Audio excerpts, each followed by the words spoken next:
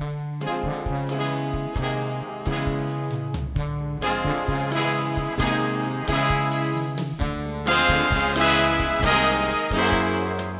to Amateur Auteurs, the podcast where every week we sit down and have a discussion about a movie. I am your host Mike, and joining me is my brother Brian, and we would like to welcome you to Amateur Auteurs. Alright, welcome to the show, and thank you for joining us for this next installment of First Impressions.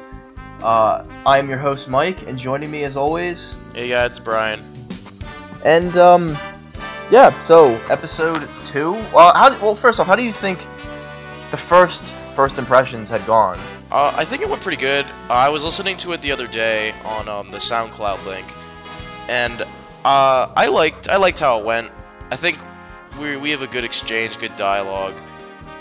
I think I liked the way it was going, how it's just kind of a stream of consciousness, and how we go into these first impressions without any notes. It's literally, you know, what the title is, First Impressions, so we just go off the cuff, what we think about it, stuff we liked about it, and I don't remember if we gave recommendations or not. I don't think we gave star ratings, but I think we get, whether, like, strong, mild, weak, recommends. Whatever, we could start doing that. I don't really remember what we were doing, but I liked what we did, even if I don't remember it. So. Yeah, I thought it went pretty well. Especially I think Star Wars was definitely like a good movie for that to be kind of like the guinea pig. But moving on, we have our second one, which we alluded to, and I believe that First Impressions. And so, episode number 2 was Quentin Tarantino's The Hateful Eight, and I'm gonna pause this and fuck it, never mind. I'll edit this out. So, Hateful Eight. So we did see this on the 70mm? Yeah, 70mm roadshow. Yes, and well, should we preface? So we originally tried to record this literally right after we saw it. We actually made this big plan of seeing this. It was, what was it, Christmas it came out? Yeah, I think so. It came out on Christmas, and we made big plans to see it. We heard it was going to be around us, and we're like, wow, we have to see this. I think we found out in July, or something like that. Yeah, we did. That's how I got interested in that theater. In that theater, because for everybody, the theater is the AFI Silver Springs Theater. And because they have a special, I don't even know, it's like, I guess it's a film appreciation where when I found it, I just kind of looked up Hateful Eight 70mm Roadshow, and then, you know, that was the closest theater to us, or at least the most convenient one. And so I just started looking up this theater, and they have, the really cool thing about this theater is that, the main showroom where they actually screen, like, the big films is fucking amazing. I've never been in a greater theater. It's fucking huge, too. Yeah, it's huge. It has a huge screen. That's where they show the 70mm, obviously.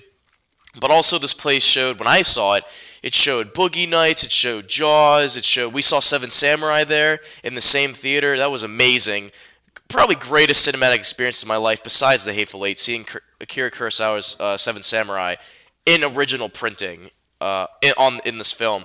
But, so we basically found out in July, and I said, this is going to be, I knew that even from the start, that this was going to be one of the greatest cinematic experiences of my life as of now. And I was totally right, but we'll get into that later. But, yeah, so we found out, and then we got right out of the movie, we literally walked back to the car, and we said, we're going to record this first impression. It's going to be great, it's going to be, you know, guerrilla style, it's going to be so cool, and then what the fuck happened? So, what had happened was, Brian, now we're around like 2.5 hours away from this theater, so I'm like, alright, well, we're not going to just sit in our car and talk for like an hour and a half to 2 hours, because that's how Which long we I would have thought done, but we're like, let's record it anyway. Yeah, that's so what a like, first impression is. We're like, well, let's just do it as we drive home. So we brought our mics, put the mic on, and I had both laptops, because that's what we record on our laptops, and I had them both in my laps, and we just started going, and then we were having technical difficulties. The computers were shutting down, so the recordings were stopping, And and honestly, like it for was me, really cramped. And at one point, Brown was like, "Fuck it!" Like yeah, I'm just this is so frustrating. yeah, I And literally ripped my headset off my head and said, "Fuck it!" Like this is really annoying. yeah, and then so we were gonna do it that when we got home, but we got back really late. And then I think a few days later, we went down to Florida to see our buddy, and I couldn't bring my laptop because, well, first off, I had a training trip for my college swim team, so I was really limited in what I could bring to begin with. And we're also with our buddy, and we just It couldn't just record. wasn't the right time. Yeah, and then I was there, and then I didn't, and then we didn't see each other, and then And just now here we are, an and so entire semester of college later. yes, So but significant time has passed, but we've only seen this movie one time. We've barely done any research into the film, so I feel like this is yeah, still a good. I watched one review, Okay, even still, and that was it. this is still a ripe opportunity to still talk about it because we haven't seen the movie any other times. And I'm still even hyped about that experience 5 months later. And Yeah. so regardless, even though all this time has passed, this is still a good opportunity for a first impression. Even though Yeah. you guys didn't know that, we just wanted to preface it with that. So it might not be as raw as usual because we've had a long time to think I think about it's it. going to be still just as raw, but it might be a little bit more linear. We'll be fine. This is gonna be a good review. It's gonna be perfect. Yeah. So anyway, I guess let's talk about the experience, and like walking in, because that's like in itself like something to talk about. So when we walked in, we got there like An we hour ordered our early. tickets beforehand, and we got there at like 45 minutes ahead of time. Yeah, and nobody was there. Yeah, no one. Well, yeah, no. Well, because no one else. Like, I think someone wanted to go to that show, and the woman was like, "Well, it's sold out." So, but there's another one like 2 hours later. So come to that, but show up an hour early for your ticket. So we got our tickets. We're waiting in line. We got the like booklet, and we were looking through that. Yeah. We're like, and there was a theater beforehand, and I was like, "Well, is anyone in there?" So I walk in, and the movie's playing. I'm like, "Oh fuck!" So I walk out. I'm like, yeah, it's playing. And we're just sitting in like the concession area, just looking over the book, like taking Snapchats and being like hype as shit, making Instagram posts. I still have my booklet. Yeah, I still have my book too. I'll probably post it to the Instagram, Facebook page. Yeah, and for those And- of you who saw the 70mm Roadshow, you guys will know what we're talking about. It had like behind the scenes photos, what is 70mm, why it's really good. Talking about Ennio Morricone. Yeah, Neil Morricone also had like brief intros of the actors. It was like just fun shit like that, and I had a blast with that in and of itself. And then Yeah. we got into the theater. Yeah, and then so we're waiting. We see a line starting built. We're like, okay, well, we might as well wait in here. And people are like really excited. I heard them like talking about Django and Inglourious Bastards and like just Tarantino in general, which I thought was really awesome. And then we get let in, and thank God we got there when we did, because that theater was fucking packed. And so we go and we get like dead center, and it's awesome. And then the theater gets packed, and then the lights dim, and then the overture starts playing. So the 70mm, other than being in 70mm, which is like the HD of film, Yeah, and I think it has like a wider like aspect ratio or something. I Like don't know. It's something it's something that is awesome. I don't know. It's something. It's like the pristine film, and so it had an overture, an intermission, and I'm assuming like extra length. No, I think it was just the only thing that was added was the overture and then the intermission. But actually, I'm getting really excited just thinking about this again, like thinking back, because what happened was we were just sitting there, the lights dimmed, except for one that was shining on you. Yeah, I was actually just about to fucking bring that up. I'm actually glad you remembered that. Yeah, it was like the one light that they kept on, I guess, for people trying to get in. It shined literally directly on Mike. So, take that for what you will. But anyway, first of all, I love Ennio Morricone. As per Yeah. my affinity of Sergio Leone. You've at least two of them on vinyl, right? Two of the Yeah, I soundtracks. have the score for Once Upon a Time in in America, and then for a few dollars more. But I just think Ennio Morricone is one of the greatest musical composers of our modern time, and I'm honestly, Righteously so. oh yeah, How many rightly fucking so. movies? How many movies has he? He's written over for like 700 movies. Yeah, I was gonna say it's like a ridiculous But- number. But also like Tarantino's been known to like take some of his songs and use them in Inglourious Bastards and Django. And this is the first time that Ennio Morricone has written an original score for Tarantino, which I wasn't. I was more excited for that than the actual movie itself because, and rightly so because it opens up with the overture immediately, and already the tone is set, and I am already just enraptured by this movie, mainly because it's like it starts off heavy bass bassoon. Dude, I have the opening song on my iPod. I love it. It's really good. So, well, wait, the overture or the the overture is echoed throughout the entire rest of the movie. Oh, because I was talking about the opening credits, but I mean, well, it's the same thing, really. I remembered more of a like chimes and like kind of like in. Well, it sets the mood of like foreboding nature. Yeah. And we were just sitting there for like 3 minutes or like 4 minutes just listening to this song, and it's like, and that's what I love about this movie is that, and the whole experience is that already, we already know cinema isn't made like this anymore for whatever reason. I wish I was alive in the time of like the 60s and 70s when this shit still went on, because this is really how you're supposed to watch a film, because already I was already taken to the movie already, but just by the music alone, and that also is a testament to not Sergio Leone, Ennio Morricone, but also, Tarantino's just determination to just create this experience again. But so the overture plays, and then the light finally dims off of Mike, and then the movie starts. That's funny. Yeah. So I mean, before we get into the movie, yeah, that was my experience. We get in, and I'm like really hyped up. I'm like, oh sweet, this is awesome. And we previously saw Seven Samurai there, and I was like, wow, that was really awesome. And then I'm sitting there, I'm really excited for this overture, and then it's literally packed. People are still walking in when the overture plays, and yeah, literally every light dims except the lone spotlight on me, and it's blinding me. It's not even like behind me and on me. It's like in front of me and in my eyes. And I mean, I guess that shouldn't really matter when you're listening to music, but when you're just like, are you kidding me? This is so stupid. That's what I was thinking. And then people were walking in and they were like tripping over people. I'm like, why? Like, I didn't know what those people thought was gonna happen. Like, did they think that people weren't gonna show up to see 70? There's always one asshole who's late. Like, oh, honestly, there was like 25 assholes. You know what I mean? Like, yeah, the one if you're counting in a room of, about 300 people, probably even more, there's always going to be at least 20 assholes who are late. So. Yeah. And so they were like, they were being very loud, and I was like, shut the hell up. And then this damn spotlight in my face. But I still enjoyed it. It was awesome. And then the light finally dims. I'm like, thank God. And then the curtains open up, which I thought was really awesome.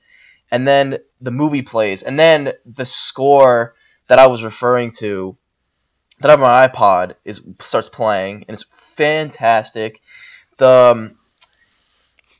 See, now, this is where I don't really know how I feel about the Hateful Eight. I mean, I liked it. But, like, I don't know where it,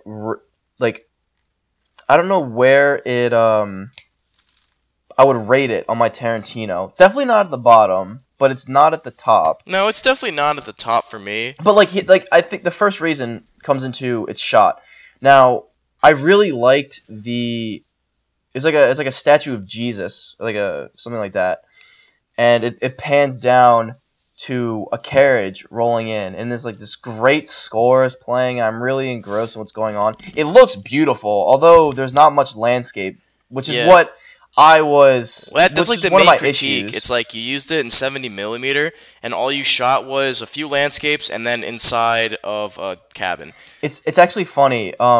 Referring to one of the reviews I watched, actually the only review was Red Letter Media's Half in the Bag, and one of the two reviewers, it was funny. He said the only two movies that have used 70mm was Paul Thomas Anderson's The Master and this. and he's like, both of them use this fantastic this fantastic medium, and they don't fully use it. Well, I think the Master did utilize it. Well, what he said about the Master was that most of it was indoors. But even still, I think... Well, because he said there were outdoor landscape shots, and they looked fantastic, but there weren't nearly enough of them. And I think the same thing goes for the Hateful Eight, is that when they are there... Well, first off, it's covered in fucking snow, so it's like white. There's no contrast. That was my issue, that shooting in this snowy tundra, is that there's no contrast to anything. It's even hard for depth of field. Like, you couldn't really tell how far something was. It just either looked really fucking far or really close. Well, I don't know. I thought it was fine. I'm gonna tell you, like, the 70 millimeter wasn't what attracted me. The fact that there was gonna be a road show with an overture, an intermission, and an original score, another Tarantino movie. I don't know. I feel like, well, because Tarantino, is the greatest cinephile ever.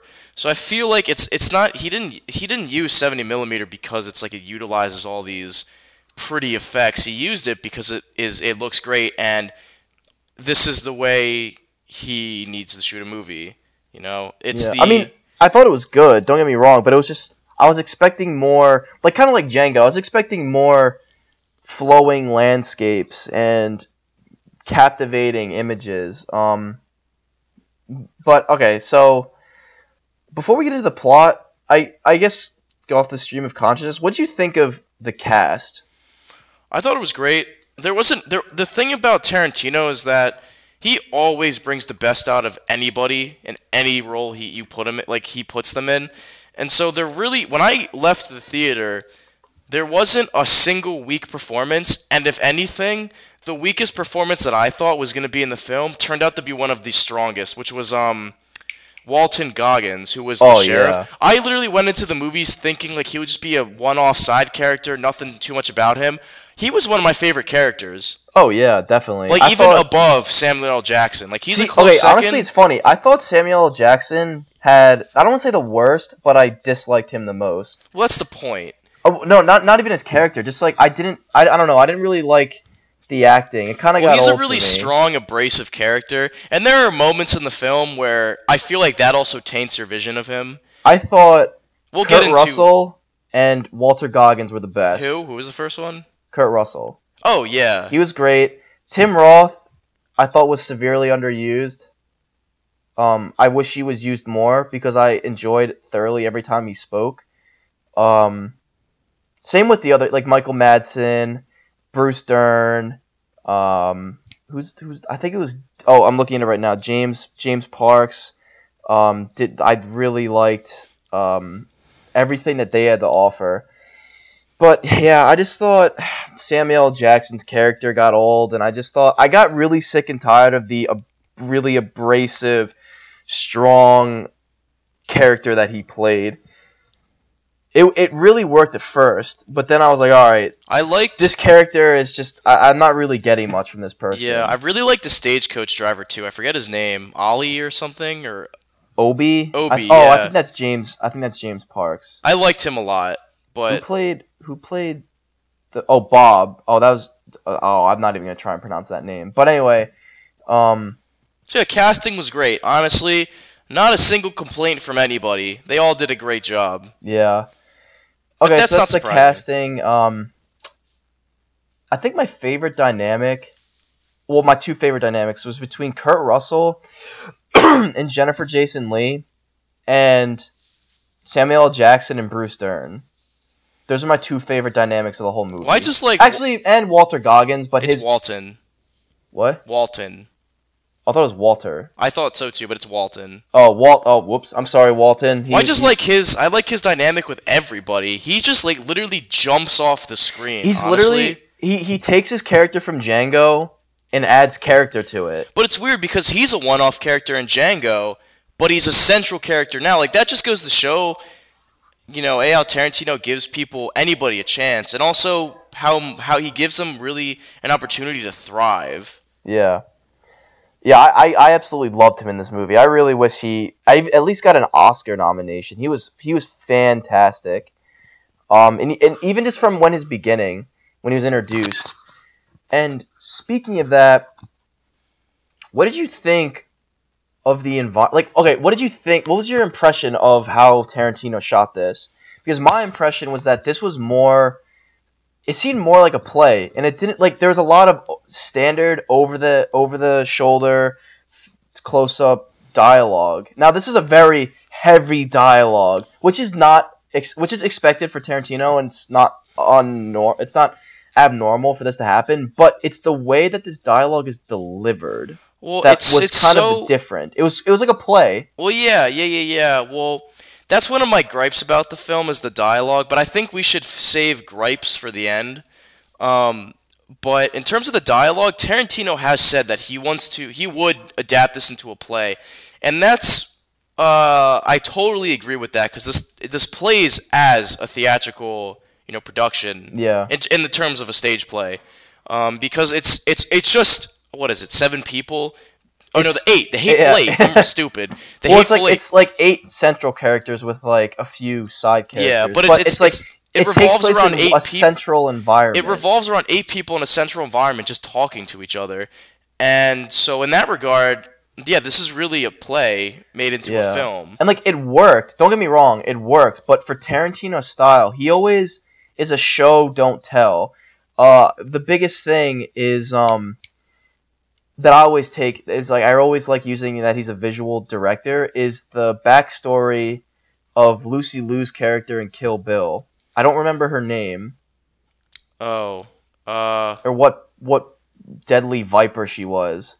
Oren Ishii. That was her name. So Oren. I thought because that was really perfectly executed, and also I mean in a visually stylistic way, but with no dialogue, you got that. Well, I mean, it was kind of prefaced that she was orphaned, but I don't think the bride said. Are you serious? Yeah, that whole chapter is No, dialogue explaining how she's her. No, but he also shows it. But she also explains it. It's been a while since I've seen Kill Bill. Like it's literally just like it will. Okay, fuck it. This is the gripe of the film that I have. Fuck the ending. I'm gonna say right now, there's way too much of. There's not enough of that. That's what I'm getting at. Yeah, it's way too much expository dialogue, and they just fucking say it to each other. Well, like that's what I'm saying. Like I was using that example because you see her become orphaned, her getting a revenge, and then becoming this badass assassin. Yeah, like. But in this, it's like so. For example, in that carriage, yeah, Walton Goggins comes in and says, "Oh, I know who Samuel L. Jackson is. He's like they want to put a bounty on you for this." Oh, and it's also worth mentioning that Walton Goggins is an ex-Confederate soldier, and Samuel L. Jackson is a Union soldier, like a high-ranking officer, and so there's that immediate animosity. Well, this is my problem. Like what they did with Oren is they explain why she's badass, and then they show everything. In this one, they explained why Samuel L. Jackson is such a badass, but they just sit in a carriage and talk to each other. It's literally camera 1, camera 2, camera 1, camera 2. There's no real innovation with it. He says, "Oh, you killed so many men, and you burned down an entire prisoner of war camp, killing Confederate soldiers and your own men." But it's not even interesting the way they say it because they just tell the story and they're just sitting in an immobile, like in something where they can't even move around. At least in like every other scene, like every other moment of like expository dialogue, or even just droning on dialogue as per Tarantino, like a Virgin or Why Do People Rob Restaurants? There's camera movement, just stuff like that. There's always the camera's always moving. In this scene. It's only camera 1, camera 2, and then it just got boring after a little bit, honestly. Like, I was listening to it and having fun, but at the same time, I'm like, is something going to happen? Or am I just going to listen, or am I going to watch two people talk to each other? And then Jennifer Jason Leigh gets punched in the face. That was fun. People laughed at that. I didn't find that funny at all. I was just like, oh shit, that's brutal as fuck. Yeah, there's a lot of points in this movie where people laugh and people were laughing, and like, I think Tarantino is a good director because he forces people to be uncomfortable and they don't know how to react. So I guess you could you could show, I guess as a good psychology experiment, you could show people scenes from this movie and see how they react. I feel like there's a mix between gasp and just laughter. Well, it's different. It's weird because Tarantino is a master at that manipulation of our emotions, and he did that. Well, I feel like obviously the most prevalent example is in Django, except he manipulated our emotions to the point. Well, actually, no, he manipulated our in Inglourious Basterds. I'm gonna say because Django was just pure horror. There was no two ways about that. But in Inglourious Basterds, especially the ending, when they just kill all of the Nazis. Well, that was funny because it was so fucking over the top. No, and he but rewrote history. No, but this is actually like the central thesis to the film is that I don't know if you've heard about this, but we've turned into the Nazis who laugh at nation's pride. Oh, really? Yeah, that's what I think that's what he was trying to do because, the whole time you watch the Nazis are watching a film about a Nazi just completely killing and slaughtering Americans, and then the exact same thing happens to us, and what are we doing? We're laughing. Except it's flipped, yeah. And I think that was really the commentary that Tarantino was trying to make. And honestly, going even on a further tangent, I don't know if that's what he was trying to do, but that's a commentary on Nazi Germany as a whole. That's what these people were. They look back and they say, we wouldn't do this. And we say, we would never do this. But here we are laughing at the exact same situation.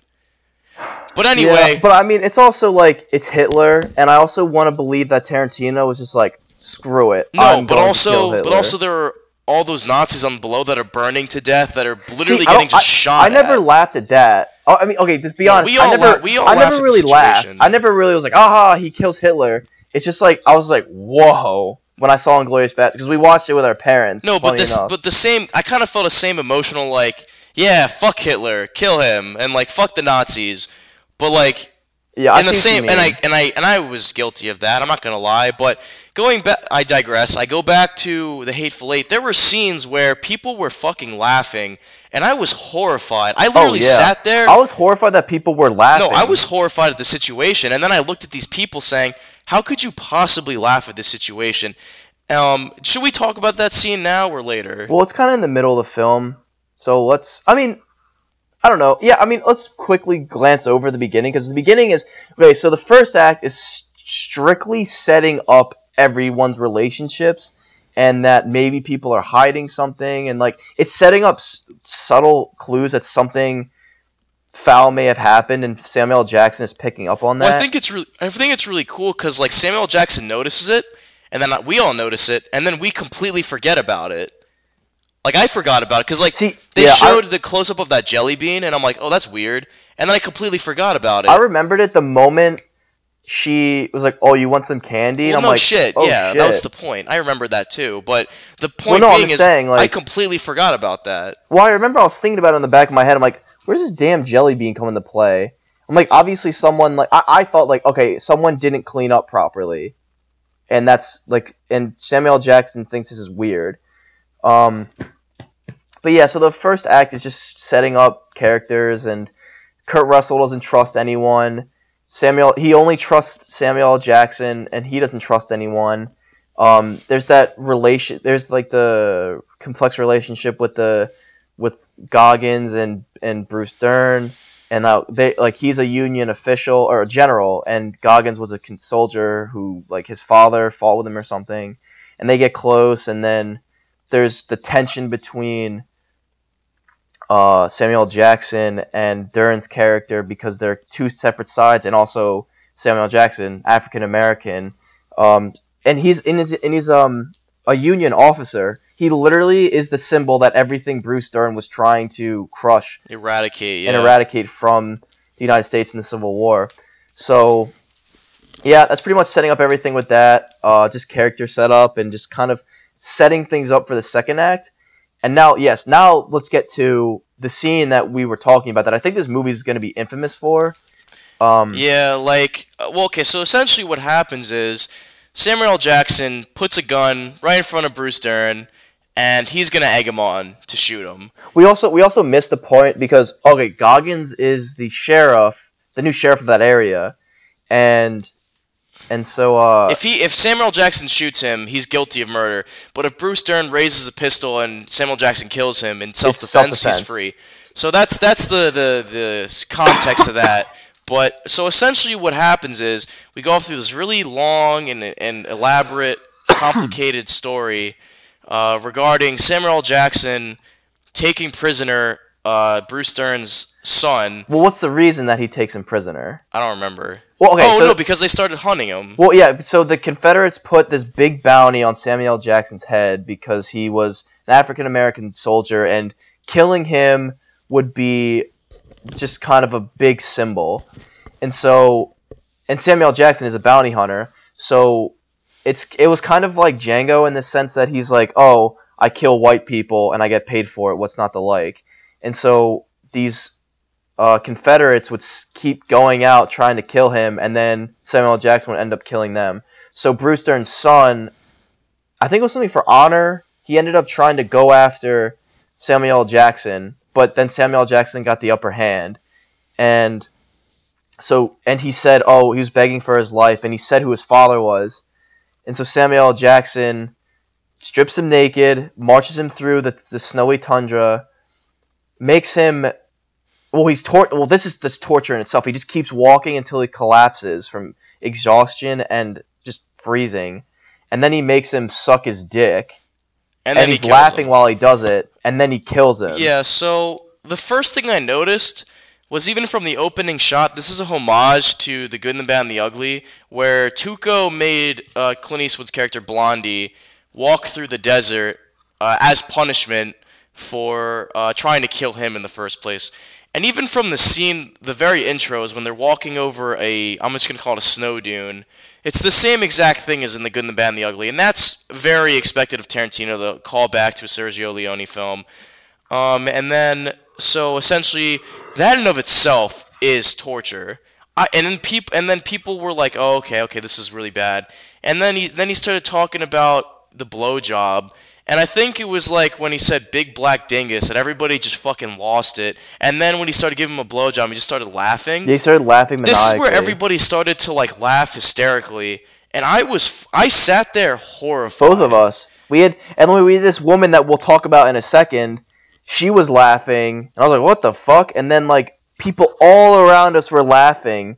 And then I was like, what the hell? This isn't funny at all. This is horrifying. This is horrifying. I'm like, what is so funny about this? And then at the end of the scene, Bruce Dern... Samuel L. Jackson says the only reason he did this to this one particular man was because he said that he was Bruce Dern's son. And at that point, Bruce Dern grabs the pistol that Samuel L. Jackson had laid out for him, and Samuel L. Jackson kills him. And then the screen goes black. Bob is playing Silent Night, which plays into it. But I thought that was really a good juxtaposition to what was going on screen. Well, and then Bob closes the piano, and then the screen goes black and intermission, and everybody was like, "Holy shit!" You could literally hear the exhale from everyone. Yeah. Well, and then the woman next to us. So. Which isn't bad. This isn't bad. Oh, no, not at all. She was really into it. I was really excited that she was super into it. And Brian and I are talking because we were fully intention of doing this first impression, and we were just kind of like, all right, what do you think? Getting our thoughts down. I'm like, wow, this is a really slow burn. This was a really different movie. The first Act 1 of Tarantino, of this movie, is a completely different animal of what we've ever seen from Tarantino before. Yeah. And I was like, this first shot, like, I guess like his like chest exploded. It wasn't like as gory as I thought it was gonna be, which we'll get to. And I was like, wow, this is a really like slow burning pace. And then the woman next to us overheard us. She was like a young woman, maybe like mid 20s, late 20s. Like, and she just turns like, that's fucking intense. And Brian and I were like, wow, like we just were like, I was genuinely happy that she was really having a good time with this. And she was like kind of talking back and like we were talking back and forth what we thought. I'm like, this is really slow, but I'm really interested. And she's like, that was really intense. And I'm like, well, if I know Tarantino, this is about to get really, really Yeah, it was like the powder keg is literally about to explode. The long fuse has been lighting, and now it's finally reached the end, and the powder keg is about to explode. And boy, does it. But this is what I said when I came back to school. My teacher was naturally like, "Who saw the Hateful Eight?" and me, and I said I'm like was the most audacious one in the class, I guess, and I said this was his most ambitious film for this purpose alone, also for the whole experience that he's trying to deliver, but mainly for this first act in and of itself because. Like I said, I was not expecting this from Tarantino. Like, yeah, of course, the dialogue and whatnot. But I've never really seen Tarantino set up pieces as intricately and as delicately as he has in the first act of this film. Now, does he actually follow through with that? I don't think so at all. But the point being is that he attempted to. And I really applaud that because I've never seen this from him before. And that really took balls because... This is a 3.5 hour long movie anyway. And the fact that he took his time with this, I really have to applaud him. And he did do a good job, I have to say. And I feel like that's why it's so polarizing of a film because it takes so long to get what everybody likes in Tarantino, the blood and gore and violence. And so that's why I think it's really really ambitious. But also, to say the rebuttal from a kid, he said, I completely disagree with that. I think it was boring. I think it wasn't original at all. And he's like, all it was homages to other things. And then I didn't say this to him because the class ended, but I'm like, I went to my professor and I'm like, has this fucking idiot ever seen another Tarantino movie? Has he ever seen Kill Bill? Kill Bill, the essence of Kill Bill, is a homage to 5 other movies. That dude just seems like he likes hearing himself talk. It's like our own... I don't know. It's like... He just likes hearing himself talk. Well, I was like, you obviously don't know what Tarantino is about if you said, this movie was nothing but a homage. And I'm like, that's Tarantino. Yeah. Since he made Kill Bill. But, even at the start of Reservoir Dogs, he based that off of Infernal Affairs. Tarantino is the guy who is the master of callbacks. Affairs. But, what? The one that's based off of, or the one that The Departed is based off of? Yeah. Oh, wait. Was that made? It's not Infernal Affairs. I'm pretty sure Infernal My Affairs. bad. I meant, there's another, no, it's another Japanese movie. I didn't mean Infernal Affairs. My bad. I was going to say. It's another Japanese movie where it's essentially the same exact plot. But my bad. My bad on Infernal Affairs. That's The Departed. I'm getting my movies mixed up. But the point is, Tarantino's career is based off of movie homages and callbacks. He is just good at what some movies fail, in that they just kind of lose themselves in the homage. Tarantino takes that material and gives it his own twist, and he does it successfully. So that's my little rant about that thing. Yeah. Well, I'm going to say, you're talking about the powder keg, I called it, I'm like, this movie is going to get very, very violent. Because one thing that I noticed from Tarantino, from Inglourious Basterds and Django, is that, my own term that I coined it for myself is he uses sporadic violence to tell a story. Now, that's not a coined term. What? That's not a coined term. Well, it's how I see. I just said it without really hearing it, so I'm like, sporadic violence. It's just what I said it as for myself, and so I'm like, okay, this is gonna get very, very violent in a minute. Well, there's always a build-up. When I said a minute, I didn't literally mean a minute, because this film within 2 minutes of the intermission, it's erupting blood. Well, literally. I'm just saying, there's always a build-up, and then there's always the apex of the violence, where it's just literally just shit is happening left and right, and you're just kind of caught up in it. But that's the whole second act. Yeah. It's just this, what you said, apex of violence, and it's it doesn't, it subsides, and then it's it peaks, and then it goes down, and then it peaks again, and then it goes down a little bit, and then it peaks, and then it just keeps, the peaks get smaller and smaller until you're literally at the last 2 minutes of the film, where it's like a normal rising action, falling and descending. It's just spikes that keep going up. So immediately we get into this movie, and Tarantino makes his, I guess, cameo. Yeah, as the narrator. In the voice of, in the form of an omniscient, all-knowing narrator, which or Tarantino. Which I like that, but I also didn't like the fact that You leave the intermission and you're saying, holy shit, what's going to happen? And what do? Nobody starts shooting at each other. It's just like, oh, well, they take the body out, but the tea is poisoned. And it's like, that's it. You know, I feel like we were kind of cheated in the fact that it's like this rising tension, and then he just dies, and then they just throw him out. Well, I don't think we were cheated. Yeah, no, because we were led to believe that the fact that Samuel L. Jackson kills Bruce Dern will actually lead to something, and it doesn't. No, it does. No, it doesn't. Yeah, it does, because they're how does it come up again? They're saying like, who poisoned the tea during that, and it's like it couldn't be Bob because he was playing Silent Night. It couldn't be Tim Roth because he was like next. No, to I know. I meant it. Yeah, it's a good dynamic. It's saying who poisoned the tea. But what I'm getting at is that you're no consequence. You're what? There's no consequence. Yeah, there's no consequence of that, and that's the point. That's why the tension was racked up, because we didn't know somebody was poisoning the tea when this was going down. So the tension was placed in a different way, and then it's like the intermission. You're like, oh my god, what's gonna happen? And then it's like, oh well, somebody just used that as an advantage to poison the tea. The fact that Bruce Dern died had no impact on the story whatsoever.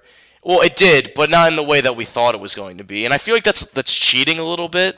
Yeah. But I mean, cinematically speaking, it's really good. But thinking back, if you take 2 seconds in retrospect to think back, you're like, well, him dying really had no impact. I mean, I think that whole thing kind of made the audience, because that was when my shift for Samuel L. Jackson happened. Because the whole time you're like, oh, this is a good guy. I relate to this guy.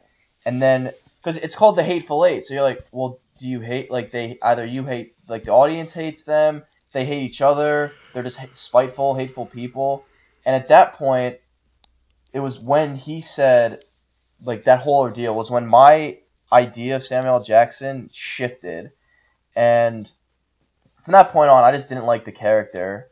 I was actually kind of rooting for him to get killed, to be completely honest, because I just didn't like him. But anyway, so we get in, and this coffee is poisoned, and now that's tension in itself, because you know it's poison, and you see who takes it, and you're like, oh, who's gonna drink it? And then Kurt Russell and the coach driver take it, and they just start vomiting blood. Yeah. And it's like, it's completely over the top, and like that was kind of funny, I guess.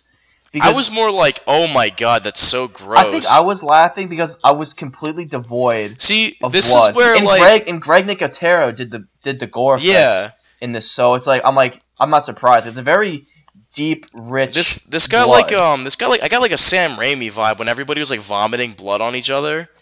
In fact that it's like so over the top and so like it's played off as comedic, but it's not supposed to be kind of. Like this guy's dying in agony. But it's kind of like funny. I wasn't laughing. I was laughing at like how over the top it was. Yeah, that's what I didn't mean like I thought it was hilarious this guy was dying, but I was like, wow, this is completely over the top. I was just saying that it's like I feel like people were laughing because it like looked funny. Yeah. You know? Oh, no, I was just like, holy shit. And then I think he was shot with the shotgun, right, or something, or No one was shot. No, in that scene, because it was only those two, and then Samuel L. Jackson's like, all right, everyone get against the fucking wall. Yeah. And then that's when he trusts Goggins, which is a funny scene. He's like, I only trust you because you were about to drink the tea, and like you're not like you're stupid, but you're not that stupid. Yeah. And then the whole time Goggins is like, I don't trust Michael Madsen because you're the ugliest person in the room. And he's like, oh, I fucking knew it. Now, okay. And then Samuel L. Jackson goes on this big spiel about trying to deduce who it was. He's like, Bob.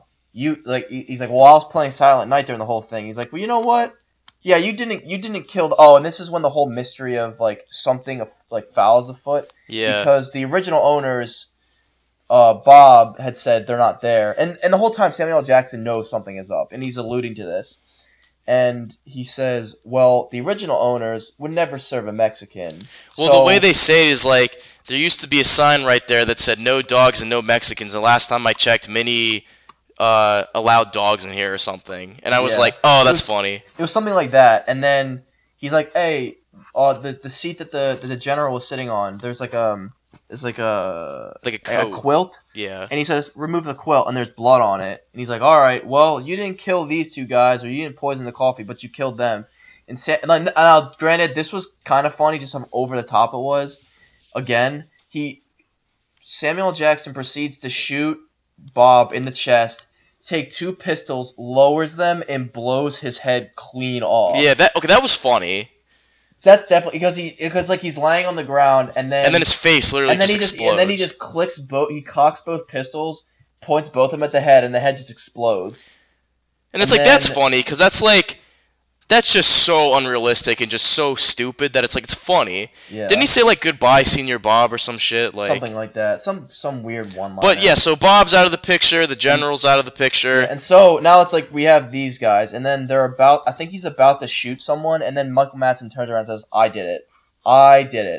And then out of nowhere, he's like, alright, I got you. And then, I like this bit. I like this whole bit from when this event to the end of like the setting up. So Samuel Jackson gets shot through the floor, and it pans down underneath the floorboards, and you see some guy, and he's like, "Fuck you, dude!" And then he shoots up. Shoots him in the balls, and then I think Samuel Jackson just hits Tim Roth.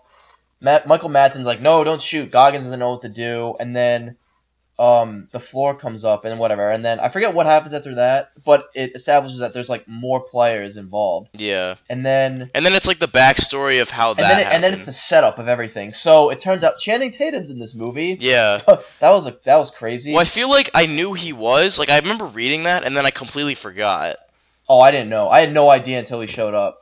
So it turns out. Oh, and also Kurt Russell. We forgot to mention it. His whole thing is that he doesn't trust anyone because he thinks that they are trying to break his prisoner free. Which it turns out everybody except Samuel Jackson and Walton Goggins because the whole time I was like trying to deduce who it was. I'm like, okay, I bet it's Tim Roth, and these other guys are just innocent. And I thought it was kind of a cheat that it was pretty much everyone. I didn't really like that. I thought it was kind of a cop-out. Yeah. Because I was like, oh, that takes the mystery out of everything. It was literally everyone that was involved. But the setup was nice. So they go in, they literally kill everyone that was there. So it's like the owner, her husband, the stable boy, and Zobel. I love Zobel. Yeah. She was their coach driver. Like, she brought them there. Unknowingly, didn't know who they were, and they killed her. But I love Zobel. She's awesome. She's a great stunt woman, and I think she's hot. Yeah. But, so they kill everyone. It sets up how the jelly bean got on the floor because Tim Roth he wanted candy, and he shot the person that had the candy, and like it ended there. How they killed the man, and Bruce Dern was there as well, and they thought he was a senile old man, and he's like, whatever, I'll go along with it. So that's the whole setup, and I thought it was really interesting. And so then we come back, and I think how did they get Channing Tatum? Samuel Jackson said he was going to shoot Jennifer Jason Leigh, and so Channing Tatum. I think there's a big ordeal about it, and then Channing Tatum comes out, and I knew he was gonna get killed when he comes out, and that honestly was kind of funny. I'm not gonna lie. Oh, that was hilarious. So Channing Tatum's like, all right, you're gonna shoot my sister. Oh, yeah, they're sisters or brother and sister. So, I'm gonna come out. I'm coming out. He opens the trap door, and Jennifer Jason Leigh is like kind of like happy music, and I forget what they have like pet names for each other, and they're like, oh, like good to see you, like whatever. And then he says, oh, I told you I'd get you, or something like that. And then he gets fucking shot in the back of the head by Samuel Jackson. And then Samuel Jackson just starts laughing. Well, I don't think he's laughing. Yeah, he is. He's literally like, ha ha ha, and shoots him in the head. Like, yeah, and then the blood spurts all over Jennifer Jason Leigh. And then she's like freaking out. She's going to kill them. And she offers... Now, I think Goggins has the biggest character arc of everyone. Actually, he's really the only character arc of everyone. And so, Lee offers Goggins, saying, hey, you don't want to help this Union guy, this African American, because he stands against everything that you stand for, like as a person. And Goggins says, you know what? Fuck you. Well, she also says, I have like all my gang is coming to get me. Yeah. And then they're like trying to bribe him, like Tim Roth. He's like, I'm gonna die, and you can take my body, get my bounty, and you can take the bounties that Samuel L. Jackson has and get a lot of money and help your town or whatever. Also, side note, I just remembered, Tim Roth's character is the grandfather of Michael Fassbender's character in Inglourious Basterds. Really? What was the name? I don't know. I don't remember. How did you know that? Because I saw an interview with Tarantino where he said I thought I read it somewhere, but he said one of the characters is a relative of someone in Inglourious Basterds. No shit. Huh. That's cool. I believe that's what it is. Well, you knew about the Kill Bill connection, right? The Django? The red cigarettes, right? No. Wait, Schultz, Schultz, yeah. Yeah. That was awesome. Yeah, the grave that the bride is buried, Beatrix Kiddo is buried in what's his name? Schultz's wife. Yeah. No, but the Lucky Strikes has been that's like just a thing that's throwaway tobacco that he just puts in, yeah. Not Lucky Strikes, it's Red Apples. Lucky Strikes is the real life equivalent. But anyway, yeah, so Goggins says, "You know what? Screw that. I'm not gonna." Oh, how does Madsen get killed? I don't remember. I think he just gets shot. Yeah, he like pulls a gun or something, and I think Goggins shoots him. Something like that. And then, so kind of like fast forwarding. Goggins passes out as he's about to like take her like captive, and he passes out because he's shot in the leg, and Samuel Jackson is shot in the balls, and he's like, "Oh, you gotta be kidding me!" He's like, "White boy, wake up! Wake up!" And she's like crawling towards his gun. And I don't remember, but somehow, like, she doesn't get it. I think he wakes up. And then we get the ending. So the whole thing also with Kurt Russell, why he's keeping her alive, is because he's the hangman. And every bounty he takes, he makes sure they hang. So that's why they're trying to keep her alive. So I think he wakes up and they're holding guns on her. And they're like, oh, we're going to shoot her.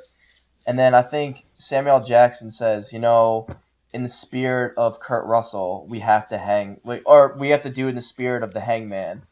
And the movie ends with them putting a noose around her and hanging her by the rafters. Literally pulling her up, hand over fist, pulling her up through the up in the rafters. And she's hanging there, and they tie it on the bed, and they just watch her hang. And everyone's covered in blood. It's assumed that they don't survive. Well, the movie ends with the whole idea, there's a theme that Samuel Jackson is carrying this letter around, supposedly written by Abraham Lincoln. We find out that it's bullshit, but Walter Goggins believed it or something. No, it was Kurt Russell, and Goggins said, "You really think that Lincoln would?" Well, and then the ending is Goggins reading it to Samuel Jackson. And I think. Is there like a gang outside, or is it? Well, there's a blizzard, but they said the gang would come after the blizzard. Yeah, so it ends it's either they die or they don't, but it's like The Thing. Yeah, which is what Tarantino really pays. Well, he homaged his own movie, Reservoir Dogs. He said it was a mix between Reservoir Dogs and The Thing, but the whole time I was watching it, I was like, I'm watching The Thing. Oh, yeah. Because it's very claustrophobic. And that's where I think the 70mm comes in, because it does shoot landscape very well, but also it gets minute details very well. Yeah. Well, it's that. That's actually a good point. I didn't think about that. Like details in the face and things like... Well, also, it plays, just like The Thing, it plays off of the whole who can you trust, who do you trust angle. So, yeah. So I guess with that is the Hateful Eight. Yeah, that's the Hateful Eight. So what did you... Final thoughts, I guess, because I can't really think of anything else to bring up. So what are your final thoughts on the Hateful Eight? I've said this, and I will say it again. For those of you who decided to just either cheap out or weren't able to see the 70mm Roadshow, which I think that's not really a valid excuse that if you just said, oh, I couldn't go to a theater, because Mike and I drove 2.5 hours to a theater to see this, and there was, unless you live in the middle of buttfuck nowhere in the Midwest, which if you live there, sorry, there's really no excuse if you really are a cinephile and wanted to see this movie. There's no real excuse for you that you couldn't have seen it in 70 millimeter, the format with which it was supposed to be in. Because honestly, this was one of the greatest cinematic experiences of my life. My friend saw it in digital because he couldn't wait or whatever to see it in 70 millimeter, and he said it's kind of a testament, I think, honestly, because he said the movie sucked, and then he's like, I'm not gonna see it in 70 millimeter because I don't want to pay $20 to see it, and because he's like, it's not worth it, and I'm like, you know what, man, you really missed out because. I think this movie is something much greater than just the movie itself. I think this is how movies are supposed to be watched, how they're supposed to be made. It's more of what movies are, at least to me, and I think to us as a culture, they should be something that's an experience that you can all come together for, that you all know and love, and you just have fun with it. And I was honestly taken into that world. I was enraptured with it. And that's really the essence of film to me. And I honestly had a blast. And for all of you who missed it in the 70mm format, I'm really sorry that you did, because this was awesome. This wasn't Tarantino's greatest film by any means, or by any stretch of the imagination, but fuck was it fun. And so that's really, I think that's really what I have to say about it. Yeah, I agree. It was a great time. It was a fantastic cinematic experience.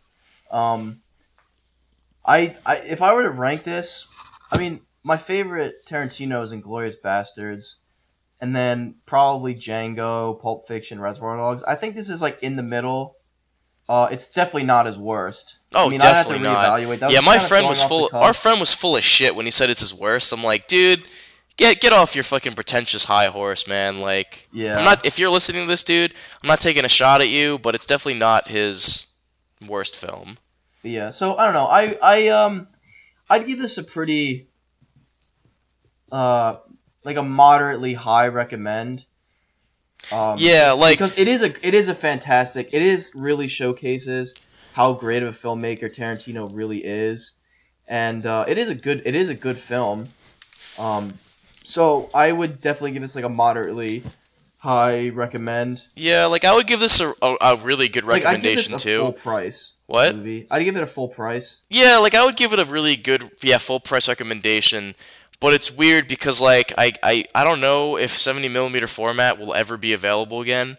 Because if that's the case, I would recommend it to literally people who hate Tarantino or who hate long-winded movies to go see this movie. But if you were to buy it on Blu-ray or DVD or just watch or stream it, I would recommend it to most of the people. But you really got to be committed to it, because if you get bored easily or you don't if you have a short attention span, I wouldn't recommend this movie to you just for the sole fact that you would get bored. But everybody else, definitely, I would recommend it to anybody, almost anybody. So yeah. I guess that concludes this other iteration of First Impressions with the Hateful Eight. And thank you everyone for listening in and tuning in and supporting the show. And we will see you next episode. Yeah, thanks guys. See you. Thank you. See you later.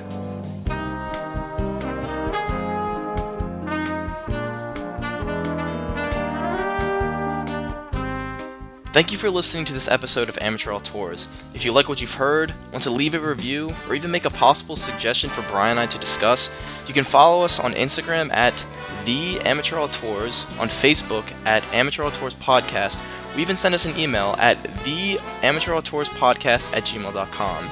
Once again, theamateurauteurespodcast@gmail.com. That is one word. Cover design was composed by Sarah Jacobs. You can find more of her work at our own website, Digital Adventures.